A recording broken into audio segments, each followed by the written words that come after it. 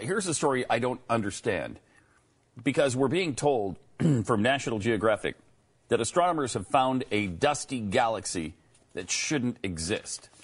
Now, my point is, if scientists say it shouldn't exist, it doesn't, because they know absolutely everything that's possible to be known, right?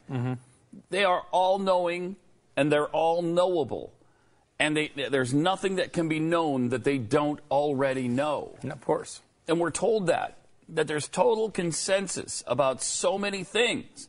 Our food, the climate, everything. How can they possibly find something that they don't understand and shouldn't exist? It can't happen. They're infallible. So how can you question them? You can't. Stop it.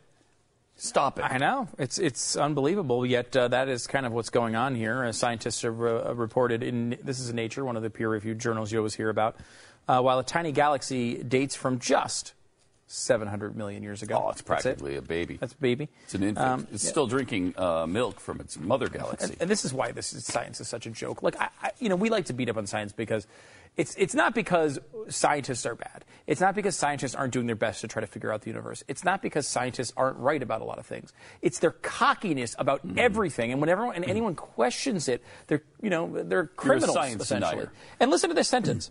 The problem, the scientists report Monday in Nature, is while the tiny galaxy dates from just 700 million years ago after the Big Bang, it's far more dusty than something this young and small has any right to be. Now, you can focus on the story here, or you can realize that they're still referencing the Big Bang as if it's something that is sure, when we just found... I mean, look, this is in Timeline. It's an app that does all sorts of different news sites. It's not a conservative site at all.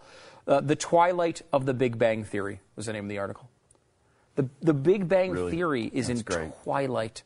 This thing that you were mocked for generations, if you question any part of it, is now going away in front of our eyes. We are not. By the time we die, the Big Bang Theory will be a joke like the Flat Earth theory. I mean, it's amazing that's where we're going. But yet, here in this article, it's still used. Right. So when does that end? So it takes a while. The very basis of the theory that they're using to say it shouldn't exist doesn't exist. Right. Well, okay. What do? You don't know anything then. You don't know. They don't know anything about this. It's interesting. That's a great sentence. The tiny galaxy dates from just 700 million years or so after the Big Bang, which we're finding out didn't happen. It's far more dusty than something this young and small has any right to be. Well, if it didn't emanate from the Big Bang, then you've got no theory at all, right? Yeah, and obviously, how do you know what the date is if you don't know, when the Big Bang happened? Yeah. You have no idea, really. And the fact that you don't understand how galaxies are formed would indicate that, I don't know, maybe you don't know everything, yet we know to the minute when the Big Bang happened, except for now it didn't happen. Well, it happened to the minute. Yeah. 14.8 billion years ago. Right. And this is only 700 million years old. Except we're finding out that it didn't happen and that the universe is eternal. Yeah, it's eternal. That's what the new... Existed forever. Yeah. And, I was watching The Theory of Everything over the weekend, the movie about the life of Stephen Hawking, and they go through his amazing achievements in science where he's come up with all these new theories that people can't believe. And there's one point where they look down on this crazy person because he does this big speech to everybody, and it's this amazing new theory about black holes and the Big Bang, and this person walks up and says, "That's absolute rubbish. I can't believe you'd even say that," and he walks out. And that's to represent the dark-minded, old-school science that couldn't embrace a new idea, which he obviously was right about now. We now learn the whole time that crazy person was actually right, because there wasn't a Big Bang. And it's interesting because at the time they filmed the movie, The Theory of Everything, that was still the theory. It was still the Big Bang. And now it's not. Now we're in the twilight of the Big Bang. They can't just say it's wrong. Just slowly it will be proven wrong until when, in 30 years, we say something like, it's going all the way back to the Big Bang. Our grandchildren will say, "But Big Bang, you idiot. What kind of crazy science?" It's like saying global cooling or global warming or whichever one they happen to be on today. It's really bad. It's really bad. And look... Obviously, it's freaking difficult to figure out what happened 14 billion years ago We understand that as human beings. There is power in understanding your own fallibility. And it's like, we get the fact that you might not understand what happened 14 billion years ago. It's okay. Stop saying you're so sure about it.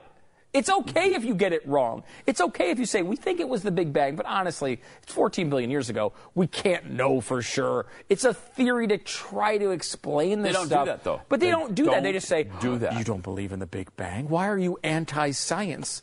I'm not anti-science. I believe that when you can have something in front of you that you can do experiments on, the science is going to be a hell of a lot more accurate than when you're projecting 1,000, a million years into the past, or 1,000, a million years into the future.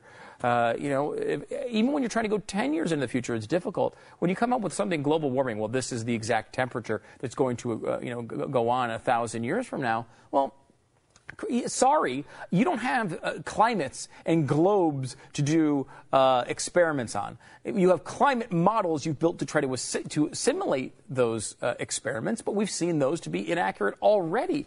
And it's not because you're the worst person on Earth. It's because it's really, really hard. Admit it's hard. Admit the fact that you don't know exactly what you're doing yet. Mm-hmm. Admit the fact that someone who doesn't believe every freaking speck of what you say maybe say for a second that they're not crazy people. That, you know what? We might absolutely be wrong on this. We have no idea.